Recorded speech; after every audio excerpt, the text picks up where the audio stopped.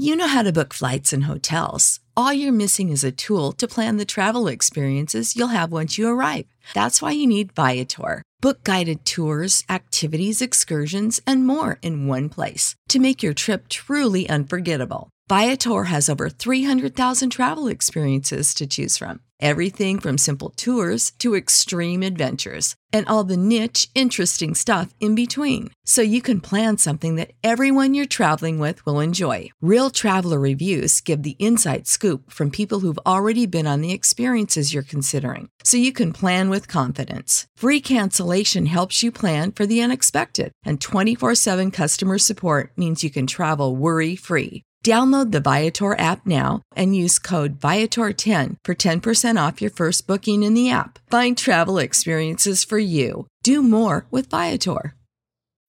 When you need mealtime inspiration, it's worth shopping Kroger, where you'll find over 30,000 mouth-watering choices that excite your inner foodie. And no matter what tasty choice you make, you'll enjoy our everyday low prices, plus extra ways to save, like digital coupons worth over $600 each week. You can also save up to $1 off per gallon at the pump with fuel points. More savings and more inspiring flavors make shopping Kroger worth it every time. Kroger, fresh for everyone. Fuel restrictions apply.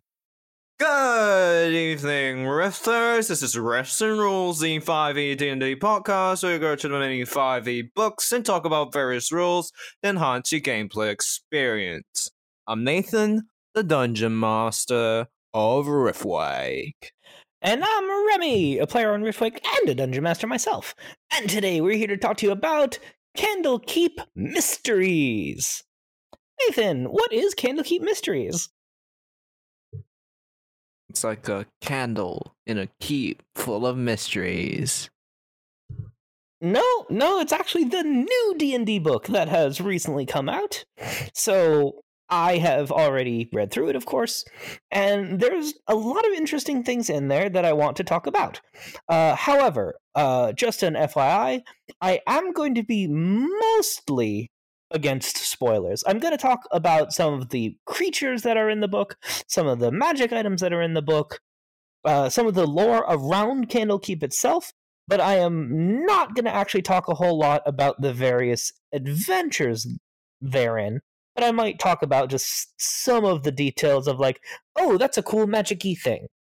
So even if you haven't played any of the Candlekeep adventures, this episode should still be spoiler-friendly enough.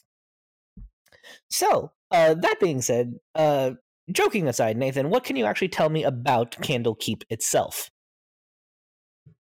No, I really don't know anything. Okay. So, Candlekeep itself is just a massive and magical library that exists in the Forgotten Realms, in the Sword Coast, on the Sword Coast. So, what is kind of neat, though, is that the very introduction of the book, like, has a few sentences that I actually just really appreciate them considering to put in. If you're not running a Forgotten Realms campaign, you can adapt the adventures in this book for other settings, substituting any large library similar to Candlekeep. Examples from other published D&D settings include the following. The Soltrace Academy in Rexentrum on Wildmount, the Cobalt Reserve in Westrun, on Eberron, the Library of Corenberg in the nation of Zalaro, the University of Winham's Library in the nation of Ondair, or Morgrave University's library in the city of Sharn. Or on the world of Orth, the Great Library in the free city of Greyhawk. Good lord, was that a lot of proper nouns. But the point being, though, there's a lot of big libraries throughout the D&D multiverse, and the fact that they do mention in the introduction here that yes, you can adapt this to your own world or other worlds is just a detail that I really appreciate them putting in there, because yeah, you may not be playing, on the Sword Coast, but if you want to just make use of the information here in Candlekeep, you can still use that. You can just put Candlekeep itself anywhere, and that's okay. Or if you want to just make, another one, Flame Keep, just for your own world, you can do whatever you want to do. That's one of the benefits of being a dungeon master. But even so, like, there is actually quite a lot in this book. So it is, I think, 16 adventures that are each, like, from level 1 through 16 able to be used. And that is a lot of just information, honestly. And one thing that I do really like about this book also, like, yeah, there's all of these adventures in here, but you don't need to use all of them. You absolutely could just pick and choose, like, oh, this is an idea or a twist of magic that I think is cool, and so I will, make use of this for my own world. Like, just taking inspiration from an existing book, even if you don't use the full thing as it is totally fine. And that really is something that I just, want to hammer home. But even so, like, I mentioned that there's a lot in here, so I'm honestly still debating a bit about, like, how much to say on each thing. So before I do too much other tangents, Candlekeep itself actually has a rather thorough description in the book, which I highly suggest, like, reading that section through fully, just to really be inspired on how you can take some of that information to use for your own magical libraries in your world, whether or not you decide to use Candlekeep itself. Honestly, speaking of just reading it, I definitely do recommend picking up Candlekeep for yourself, because this is one that has a lot of just kind of, oh, that's a neat idea. Oh, that's a cool thing. Like, there's a lot of that I picked up just during my own read through of the book. So, that being said, Candlekeep itself is, a keep. It is a, solid wall that goes around this entire area itself. So it has, like, the library, it's got, places to sleep, it's got a tavern, it's got a lot of things. And all of those are, described in a decent amount of detail, too. But it even also just goes into, well, actually, let me try to stay a little more chronological here. So just getting into Candlekeep has a restriction. There's a required entrance fee for admission into Candlekeep, a work of writing not already collected therein. Those who show up at the gates without such a gift are kindly but firmly turned away. That is brilliant. Like, to get into this library, you need to give them a work of writing that they don't already have. That's a really cool idea, honestly. So, Remy, real quick, define work of writing. Is it something that I just scribbled down, like, See, oh, I'm magic work that, of actually. writing? So that is something that is up to interpretation. So maybe, a simple poem might count, or maybe it does need to be, some biography or work of the arcane. It isn't really defined what counts as a work of writing. So you as the DM can pick that just when you have that work, given to you by a player to decide, is this sufficient, for what you want this place to be. Mate, I just realized something. Mm. It's a perfect way to generate player-created content for your world. Yeah. Yeah, that absolutely No, can you imagine if it's legitimately something where, okay, as a player, you need to create something for the world, and then you can enter the place? That would be annoying, but very cool. Maybe. Like, a lot of that just does depend on, your players and what they might be into. Yeah, like, but if they are into it, it'll be really fun. So, like, as one example, like, when I played a bard character years ago, like, I actually wrote a couple of songs, like, for him to sing about, the adventures that the party got up to. So having, I actually had those written down, So maybe that could be something that, that character would use to try to get into Candlekeep. A song written by a bard of some talent would be something that, they definitely wouldn't have already. So I myself would have quite a lot of fun with that. But as is known, most people are not to my level of D&D crazy. But hey, some are, and those kinds of people can have a lot of fun with it.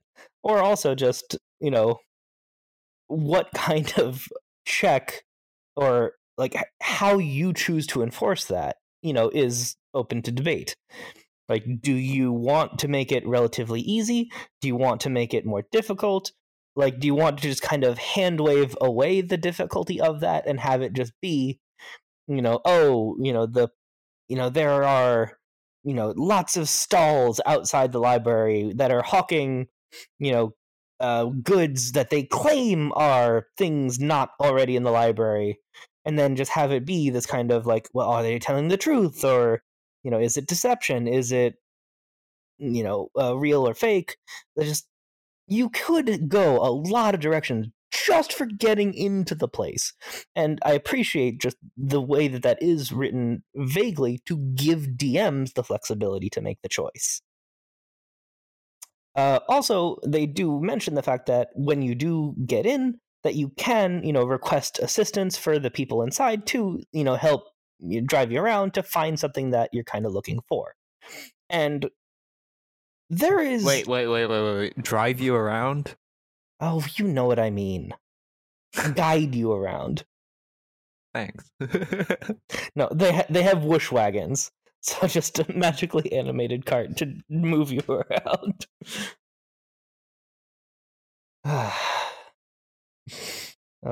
My mind just tangented to the Wonka Mobile, but that would be a strange thing to anyone who is not aware of that movie. Anyway, so the point being, though, that you do have, the ability to have a guide with you, but there is so much description on just like the people that are in Candlekeep, just the people who run the place, the people who are, studying, the people who run the businesses. There's a lot of detail. And one thing that I also really appreciate is there's a lot of information on the defenses about like how Candlekeep is kept safe. So they actually also have a really nice map picture for it, like showing the different areas of Candlekeep, showing the wall around, showing just the geology of the area where it is, to show like, oh yeah, okay, it's mostly protected by water around it. There's the one road to get in or out. Large wall surrounds the entire place. And then on the people front too, there's mention that the Gate Warden is an archmage who also has 4 mages that are available to just immediately investigate issues, with an additional 4 archmages that might be able to come to lend additional assistance. So that is insane. So there are canonically 5 archmages in Candlekeep that will be around to help defend it should someone try pulling something. That is significant. Out of curiosity, Nathan, do you know how powerful an archmage is? It's like a mage, but Archie.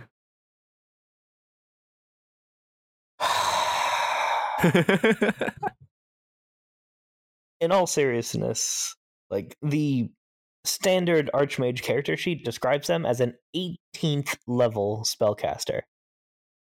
As in, they have a 9th level spell slot. And while it's true that like the standard archmage for some reason has time stop as their 9th level spell, like there is no reason that you couldn't just change what 9th level spell they have available to just anything that would just kind of suit your game style. So having 5 archmages with 9th level spells, okay, yeah, that's a pretty well defended place. But even besides the people, there are wards. Yay! Numerous magical defenses protect the library. The most innocuous include wards to protect the library's books from mold, weevils, and other threats. Other protections are more dramatic, as discussed below. So, something that I also did forget to bring up on Tuesday's episode of Libraries, bugs. Having magical protection against bugs is a really good idea. Mold as well. Yeah. Having a magical protection set up over the entire area to just say, no, those things cannot be here, is just a really good idea. In addition to that, do you see the implication involved in those sentences? What? They are very careful? Well, yeah, but that's not where I'm going.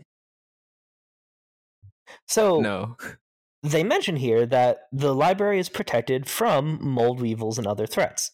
That statement means magic to do that exists. So, there canonically here now exists magic that you can put over, theoretically, any area to say, like, yeah, there is, no mold or bugs in, the palace or a hospital, or, like, it's just establishing that this magic exists is a big deal. And just the idea that there is magical protections that exist that can be cast over an area. That is a massive deal. And I just don't get why that people aren't making a bigger deal out of that fact.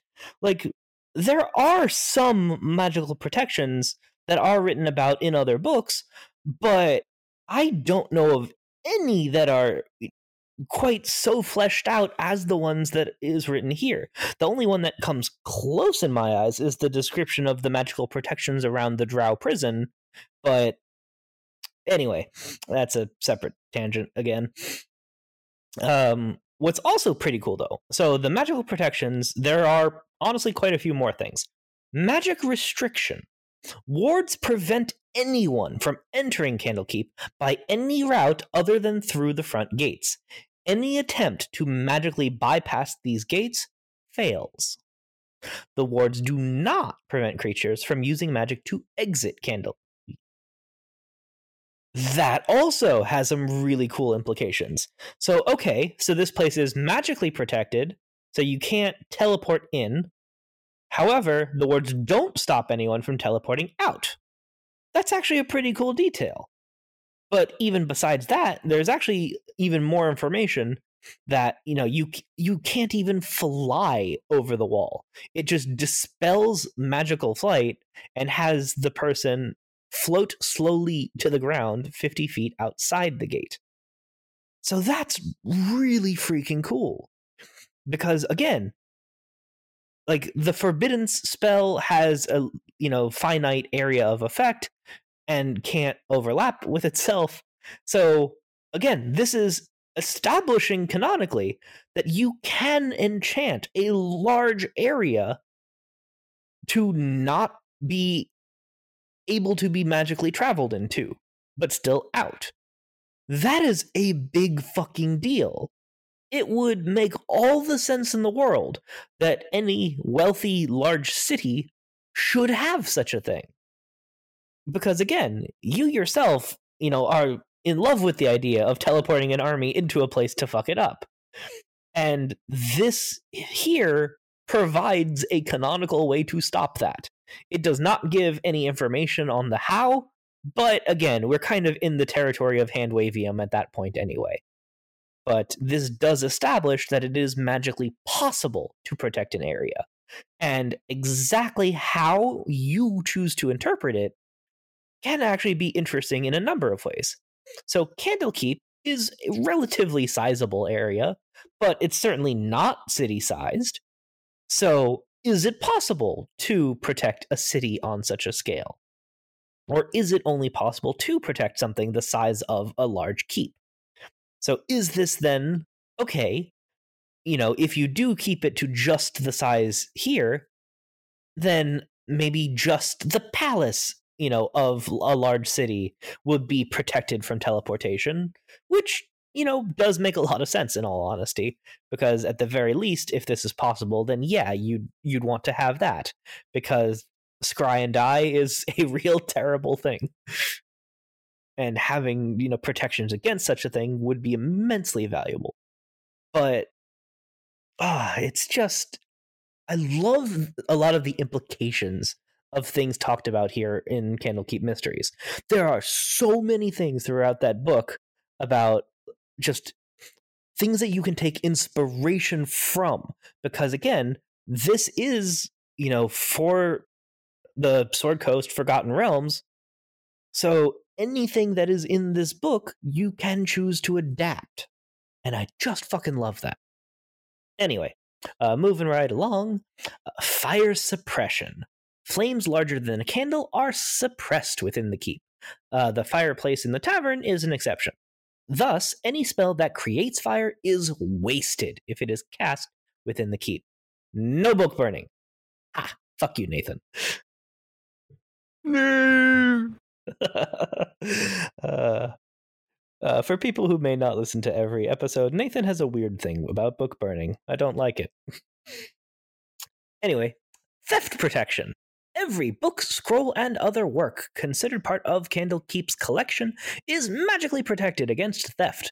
Any such work that is removed from the keep disappears and immediately returns to its proper place in the library. So, again, there's another couple interesting implications of that. So, even disregarding the theft aspect, the idea that any work can immediately return to its proper place in the library. That is something that librarians, the real world, all over the place, would absolutely love. Imagine if a librarian could just, say a magic word or just trigger some effect, and then immediately, every book just goes back to its correct place on the shelves.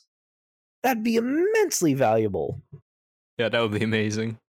Yeah, that would just be a fantastic thing.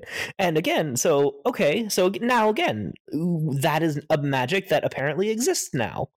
So that's a thing that you could make use of in other libraries. So you could even have it, like, instead of just being from Candlekeep itself, maybe even just restricted to the library room itself.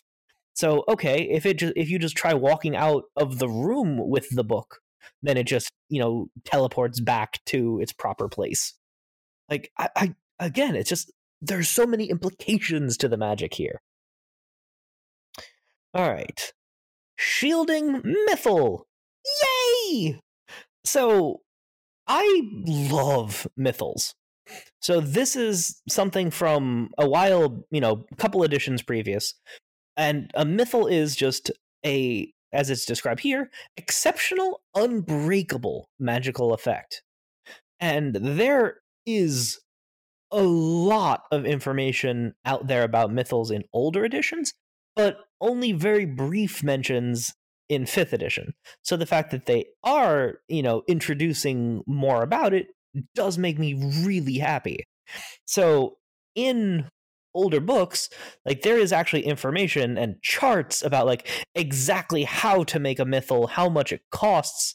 Like, it is epic level magic. So things that are beyond level 20, at least, how it was written previously. But exactly how a Mythal is created in 5th edition is unfortunately unknown at this point in time, which does make me sad, because I would love to have more information on making a Mythal for 5th edition. Anyway, blah, blah, blah, blah. Mythal envelops all of Candlekeep in a protective shield through which nothing but air and sound can pass. Do you realize the implication of that one, Nathan?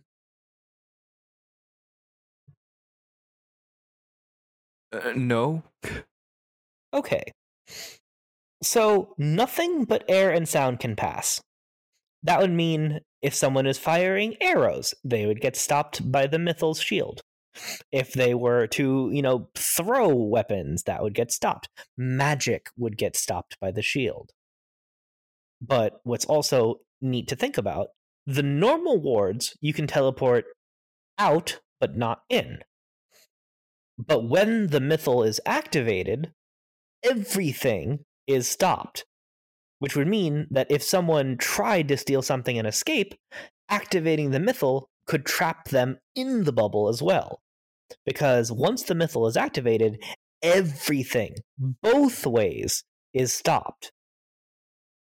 Which just makes interesting, it's an interesting thing to think about. Because, okay, air and sound can pass, but then that would mean that, okay, so you can't teleport out anymore. You can't get supplies anymore.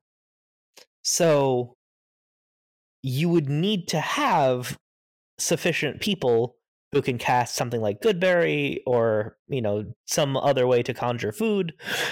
Maybe have a bag of plenty. But without that, then there would be no source of food if the mythal had to be kept up for some amount of time. However, one other just interesting detail of a mythal. Did you hear me say anything about duration or anything like that? No, not at all. I did not, explicitly, because there isn't one. A mythal is the pinnacle of permanent magical effects. So a mythal simply is. Honestly, the fact that this mythal is able to be turned off and on is actually somewhat remarkable in its own right, because normal mythals that I've read about in other books simply are, and it simply has whatever effect it is made to have. So this is actually a rather interesting modification that at least it can be turned off and on. But when it is on, it simply is for as long as the person who turned it on wants it to. I mean, actually, there's a thought. If the person turned it on and then died, that might be rather problematic. Huh. That'd be an interesting and unfortunate situation. So there might be some place in the world then that is just trapped under, a badly planned shielding mythal. And they might survive indefinitely if they have, magic users to provide food. Huh. I might have to use that for a story. That seems like that could be pretty fun. Just how would you deal with being trapped under a shielding mythal? Man, that's going to be pretty fun. Anyway, so I mentioned that there were mages and archmages that are able to help defend the place, but there also is actually a rules list about exactly, the behavior that is not allowed. No fighting. All arguments must follow the rules of cordial debate and discussion. Violent altercations are not allowed. No food and drinks. Oddly enough, that is not one of the rules. Although I would probably put that for my library. But yeah, that's an interesting missing one. No stealing. This rule applies to all objects in the keep, not just the library's works. No copying. Visitors are permitted to take notes while studying the library's works, but anyone who wants to make a full copy of a work must pay to have the manuscript created by scribes at the house of the binder. That's actually another pretty cool thing to think about. Okay, so it is possible to have a book copied for your own use. That's a good detail. No damaging, marking, or otherwise modifying the works. This rule doesn't apply to privately owned books, scrolls, and other documents that aren't part of the Candlekeep's collection. So this one is kind of funny to me, because you know how every so often there's a rule that you can just feel like there's a story around why that rule was written? So no damaging, marking, or modifying the works, sure, that makes sense. But right. The addendum that it doesn't apply to privately owned book scrolls and other documents, that makes me think that there just was some asshole at some point who tried getting someone in trouble for writing in their own book. And I just think that that's kind of funny. Because, I get the feel that rule was written for, as a result of some incident. And, honestly, it's details like that that help me feel like a place has like history and that it is like a living rule set. Just that, like, yes, these things do have to get edited over time, and that's okay. So I really do just appreciate that little detail there. When you need mealtime inspiration, it's worth shopping Kroger, where you'll find over 30,000 mouth-watering choices that excite your inner foodie. And no matter what tasty choice you make, you'll enjoy our everyday low prices, plus extra ways to save, like digital coupons worth over $600 each week. You can also save up to $1 off per gallon at the pump with fuel points. More savings and more inspiring flavors make shopping Kroger worth it every time. Kroger, fresh for everyone. Fuel restrictions apply. You know how to book flights and hotels. All you're missing is a tool to plan the travel experiences you'll have once you arrive. That's why you need Viator. Book guided tours, activities, excursions, and more in one place to make your trip truly unforgettable. Viator has over 300,000 travel experiences to choose from. Everything from simple tours to extreme adventures and all the niche, interesting stuff in between. So you can plan something that everyone you're traveling with will enjoy. Real traveler reviews give the inside scoop from people who've already been on the experiences you're considering. So you can plan with confidence. Free cancellation helps you plan for the unexpected. And 24/7 customer support means you can travel worry-free. Download the Viator app now and use code Viator10 for 10% off your first booking in the app. Find travel experiences for you. Do more with Viator. All right, so then they go on to talk a lot more about just the various people that are just in Candlekeep, and like the people who study are sages, but also master sages are now a thing that exist. There are a whole bunch of people that actually run stuff, a whole bunch of just there's a lot of information about the NPCs, and I'm just not going to read through most of it just because spoilers, but also just I don't think that that part is quite so interesting. One thing that I do mention that I think is neat here, there is a council of great readers who are in charge of a lot of the day-to-day stuff, but what I really like about it is that this council is the foremost experts on particular areas of study. And I think that that is a great idea because this creates then a list of NPCs that you could make use of or adapt or to a similar version of. Just like, okay, yeah. So there are specific people who are good at certain things. And, just to kind of go down the list, so primary expertise, divinity, the nature of the divine and gods. Primary expertise, politics, military strategy, and significant battles. So, like, the idea that they have all of these individual, like, descriptions of these people and what they are, the expert of is a good idea. Like, to know that, okay, yeah, there is someone who has all the knowledge of divine lore, someone who has the political knowledge, someone who has music, poetry, and literature is another person on this list.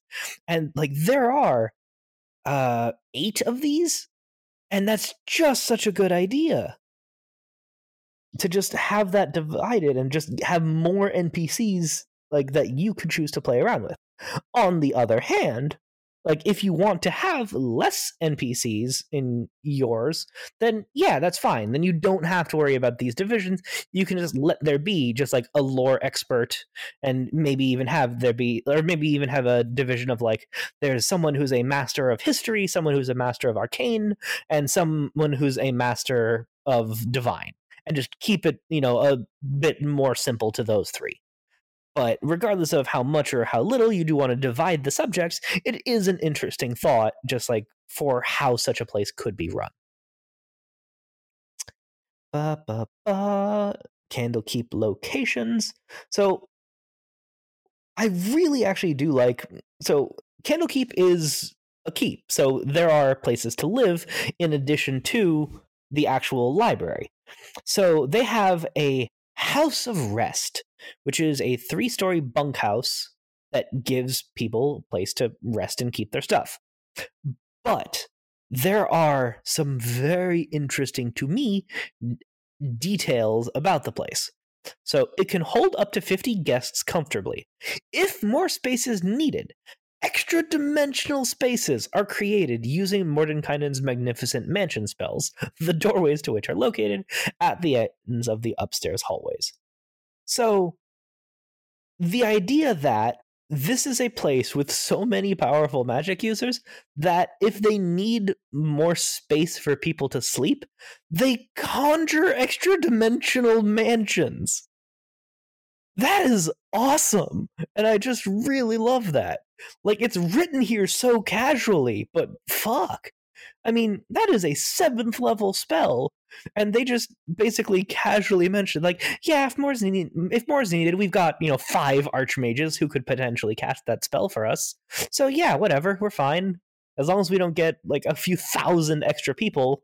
Those archmages can just cover a bunch of magnificent mansions. That's just amazing to me, just how casually that is described.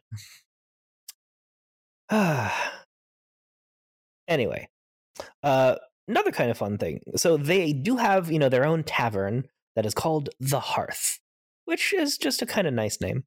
But what is also cool, upon entering the establishment, visitors quickly realize that it's 3 times more spacious on the inside. So it's bigger on the inside. So we are now, again, implication here, we are establishing that we can do like TARDIS level shenanigans with just the use of extra dimensional magic. It's like there is even just more description here. Gained its larger dimensions courtesy of extra dimensional magic created by worshippers of the god of craft. An intricate clockwork device is suspended in a 2-foot diameter, faintly glowing crystal orb embedded in the ceiling over the bar. They call this device a geometric amplifier. It is the source of the magic required to maintain the integrity of the enlarged space. So holy shit. So now we're saying there is a magic item that is able to enhance the size of a place through extra dimensional magic. That is awesome to me. And just now we have this as a thing that can exist in the world. That's so cool. Anyway, I have been ranting quite a lot about just some of the neat things in Candlekeep itself. So I am just going to skip ahead a bit and skip some of the other details and just talk a little more about some of the other types of stuff that is mentioned here in Candlekeep Mysteries. So given that this is a bunch of one-shots that just take place in and around the idea of Candlekeep, I'm curious, Nathan, just your opinion. How many magic items do you think are in this book? 12? Yeah, that's actually a pretty good guess. So I'm not exactly sure how to count it because there are a lot of magic items mentioned that are also in other books. So I'm just going to say that that's actually pretty close, but I'm not going to actually give a number because I don't know that there is one. However, again, there are a lot of interesting implications of things in addition to new items that are introduced with this book. So one thing that I want to mention first here is the alchemy jug. The alchemy jug is a really fun magic item, in my opinion, that is an uncommon magic item that just once a day can dispense some amount of some type of liquid. So usually it has options like, beer, mayonnaise, water, and a bunch more. Like there's quite a few things on this list. However, one thing that's pretty cool here is that they give other options. So here there's other alchemy jugs that have a couple of different options. So there's one option here that also has boiling hot tea, 1 quart, able to be dispensed once a day, and an entire other one that is able to dispense a gallon of soy sauce a day. So it is a weird magic item, and I do just like the idea of it, but I really like here, they're once again giving the implication that you can have an alchemy jug either bought or made that has other things than the standard list. Because again, maybe you don't necessarily want to be able to just, get poison once a day, and maybe you actually just want to have like just a thing that you like. So again, having just like hot tea available can be really nice, especially if you might be, wandering through some kind of cold climate. So I like that they did that. Ooh. So next up, a new legendary magic item. Gloves of Soul Catching. Your constitution score is 20 while you wear these gloves. This property of the gloves has no effect if your con is already 20 or higher. After making a successful unarmed strike while wearing these gloves, you can use the gloves to deal an extra 2d10 force damage to the target, and you regain a number of hit points equal to the damage dealt. Alternatively, instead of regaining hit points in this way, you can choose to gain advantage on one attack roll, ability check, or saving throw you make before the end of your next turn. Fucking hell, that is powerful. Do you realize... Well, so first off, Nathan, can you tell me what class this might be best in the hands of?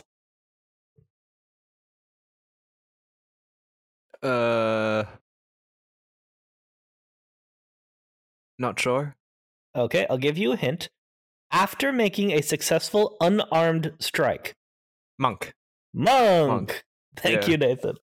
So a monk is able to make 2 attacks per turn with the attack action, and have the option to spend a key point to make an additional 2 as a bonus action. So theoretically, a monk can make 4 attacks on a single turn, not including opportunity attacks or any of those kinds of shenanigans. So, first off, your con score is 20. That alone is amazing. But I would actually argue that it is the effect that is even better. Because most magic items either deal less additional damage, so like a Flame Blade deals an extra 2d6, and this does 2d10 force damage, which again is a very rarely resisted damage type. But you also regain hit points equal to the force damage dealt. So let's say a monk were to make all those 4 attacks, and let's just say they hit with 3 of them. That would mean that they would deal an additional 6d10 force damage and be healed for that amount as well. That is an insanely powerful magic item, and that is legendary for good reason. But even besides that, the fact that they can choose to not regain hit points and instead give themselves advantage? So they could just use this, attack number 1, yay, they hit. And then, let's say they're already at full health because it's the start of the fight. Attack number 2, they have advantage. They hit. Attack number 3, they hit. Advantage again. So they could just use this to just chain advantage for themselves. Because all it takes is make the successful unarmed strike, and then you can choose to gain advantage. That is crazy powerful, and I want one.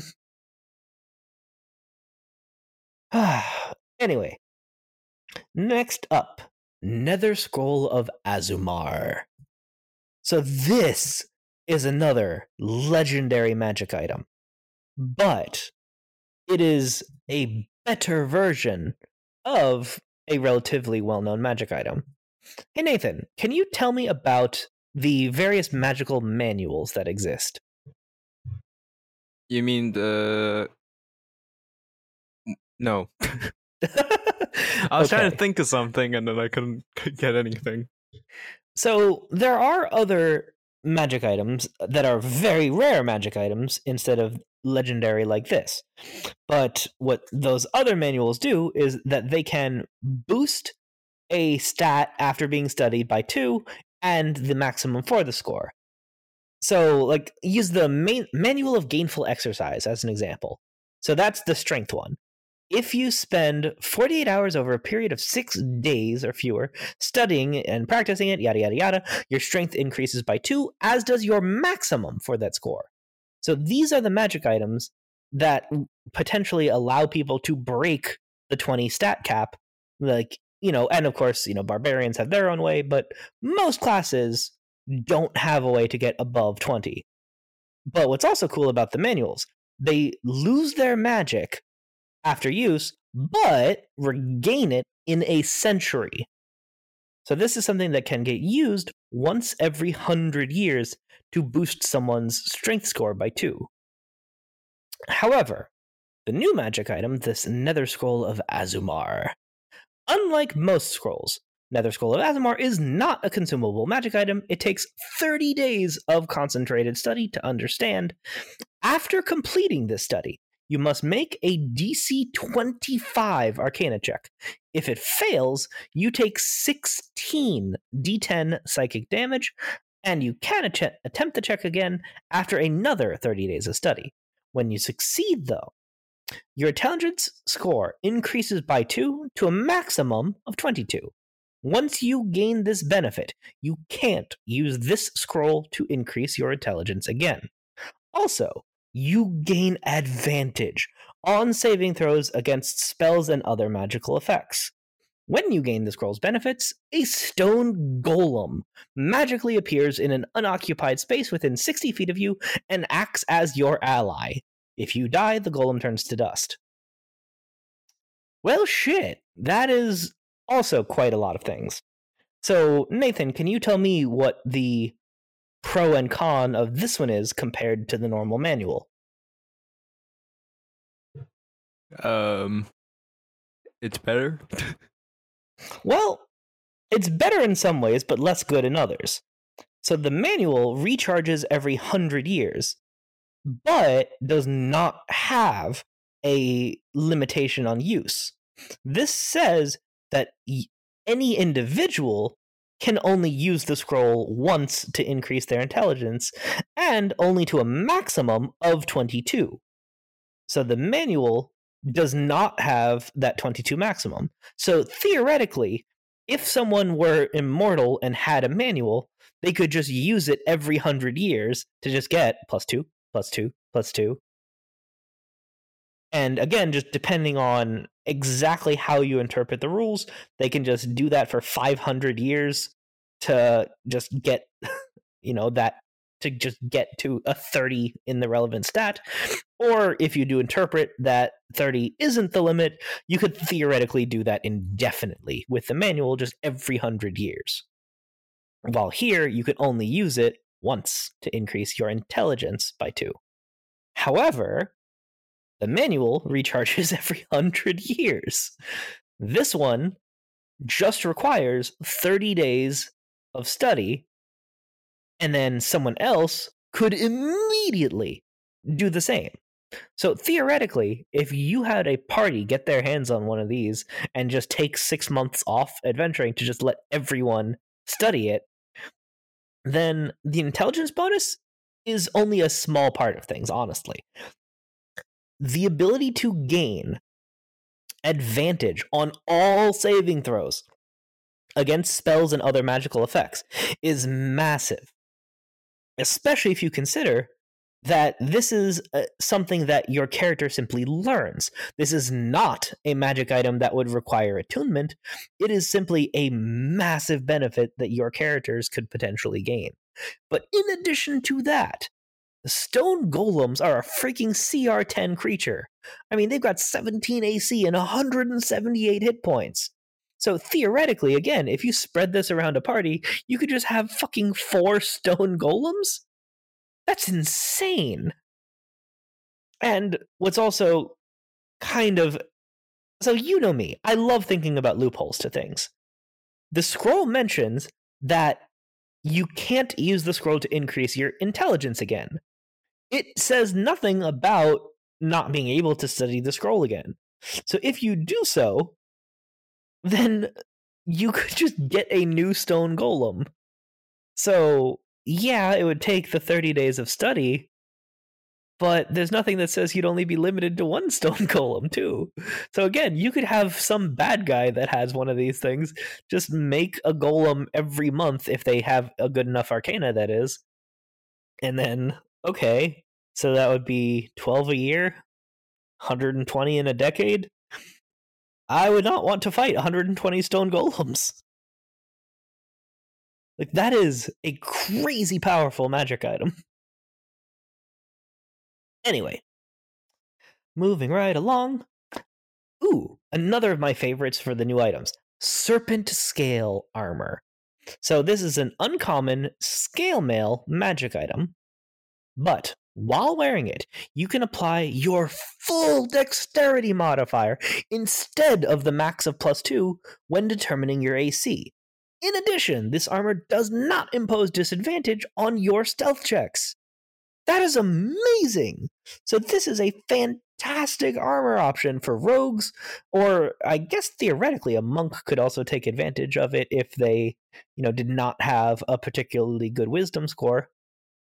But having a magic item with your full dex mod that is scale mail, because normally a rogue would want to stick with something like studded leather, because that's the best armor before this existed to add your full dex. So this can very easily become just the default armor for rogues, because that is just a massive benefit to add your full dex onto scale mail. So yay. And that's probably enough on the magic item front. So let us move right along to monsters. This is one area that, I'll be honest, I was caught by surprise, because I wasn't expecting so damn many new monsters to come up in this book. I mean, yeah, it was a bunch of one-shots just written by a bunch of individuals, but nonetheless, like on D&D Beyond, there are 4 pages of monsters that make up just the Candlekeep section here. So there is no way in hell that I'm going to go through all of them. I'm just going to pick and choose just a couple of the new ones that are introduced that I think are fucking cool. So I am not going to actually give the name of it. I'm simply going to describe this first one. There is a new creature that is introduced here that is a ghostly dragon. So normally, when you have an undead dragon, it is going to be a Dracolich. However, they have now introduced the possibility that a dragon can become a ghost in the right situation. So now you have a motherfucking dragon that exists in this place that has like incorporeal movement, regeneration, spellcasting, in addition to the normal draconic abilities. This is a crazy powerful creature, but just again, the implication of its existence, the idea that a dragon can become a ghost and that this is a thing that you might decide to put in your own world, like even not something Candlekeep related, just the idea that a dragon can become a ghost is fucking awesome. Anyway, another one that I really like, the Lichen Lich. Or Lichen? How do you pronounce L-I-C-H-E-N? I think that's Lichen. Nathan? No idea, honestly. Lichen? Lichen, yeah, I think because Lichen, I think werewolf. Lichen, yeah, Lichen so, is... Maybe Lichen. Yeah, I think Let's go with Lichen. Yeah, so the Lichen that is about like fungi, that type of thing. But anyway, the Lichen Lich. So the whole idea around it is that, hey, why is it only arcane guys that get to become liches? What if a druid wanted to become a lich? And so this is the answer to if druids wanted to become a lich, what would that look like? And I'll be honest, it's really fucking cool. So just the picture alone is worth the Google just to take a look at this thing. It is just like a skeleton with a bunch of just fungus kind of growing off of it, and it's just really, really cool looking. But even besides just how cool it looks, like, it is a lich, so it is a powerful spellcaster, but also has a number of, abilities that suit the idea of a kind of undead druid. So a lot of poison abilities, the ability to sap life as a legendary action. Like, the abilities that this thing has are just really the cool. big suck. Yes, it does. Gotta ruin my fun. Alright. Anyway, another kind of cool one. So, dragon tortoises are just a neat creature that exist. So normally those are, some draconic relation, but creature that lives in the ocean and is just really dangerous. However, what I like here is that they introduced the idea of a land dragon tortoise. So instead of dragon turtle, it's dragon tortoise, because land. Teehee. But what's really cool, though, is that this thing has, instead of the normal steam breath, the dragon tortoise exhales abrasive sand in a 60-foot cone that deals 15d6 slashing damage. Yeah, so there is a sand dragon-ish creature now. And just the idea, though, 15d6 slashing damage is fucking terrifying. And even worse, considering that this is, the normal recharge 5 or 6. So all it takes is, so it's got a 33% chance any given turn of recharging to get that back. Like, that is a horrific amount of damage.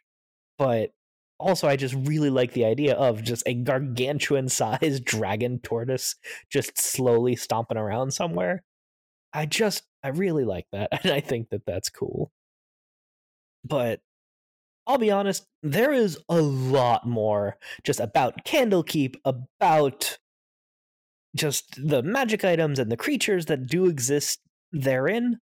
But the idea that I just hope that we got across is that even if you don't necessarily want to play in the Forgotten Realms specifically using Candlekeep itself, the book Candlekeep Mysteries is still absolutely worth your time for the sheer quantity of just cool ideas that you can take from the book to inspire decisions in your own world.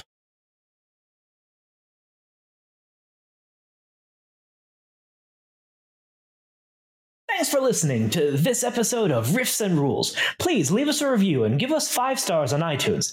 Also, support us on Patreon at patreon.com/RiftWakePodcast. Tiers start as low as $1, and even that much really helps us out.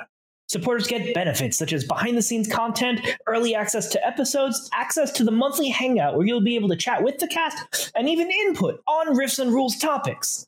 Find us on social media, on Twitter at RiftWakePodcast, on Facebook as RiftWake, on Reddit on the subreddit r/RiftWakePodcast, and you can send us an email, riftwakepodcast@gmail.com. And that's it for today. When you need mealtime inspiration, it's worth shopping Kroger, where you'll find over 30,000 mouth-watering choices that excite your inner foodie. And no matter what tasty choice you make, you'll enjoy our everyday low prices, plus extra ways to save, like digital coupons worth over $600 each week. You can also save up to $1 off per gallon at the pump with fuel points. More savings and more inspiring flavors make shopping Kroger worth it every time. Kroger, fresh for everyone. Fuel restrictions apply.